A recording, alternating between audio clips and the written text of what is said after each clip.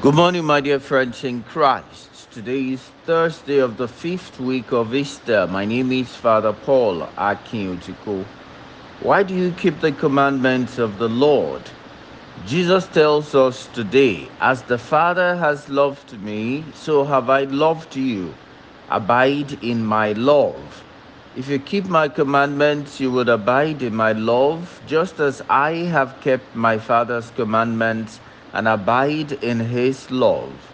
These things I have spoken to you, that my joy may be in you, and that your joy may be full. John chapter 15, verses 9 to 11.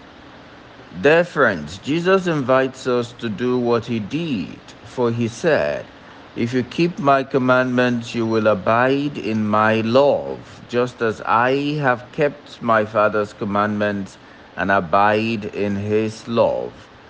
He never invites us to do what he has not done or what is impossible to achieve. As a matter of fact, he invites us to act so as to make some gain. He told us, "These things I have spoken to you, that my joy may be in you and that your joy may be full." One way to become strong in keeping the commandment is to realize that we shall benefit from it.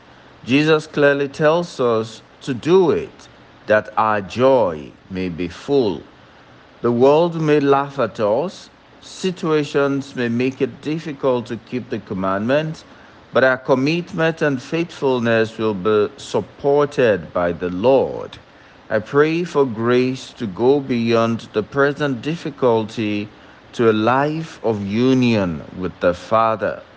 God bless you.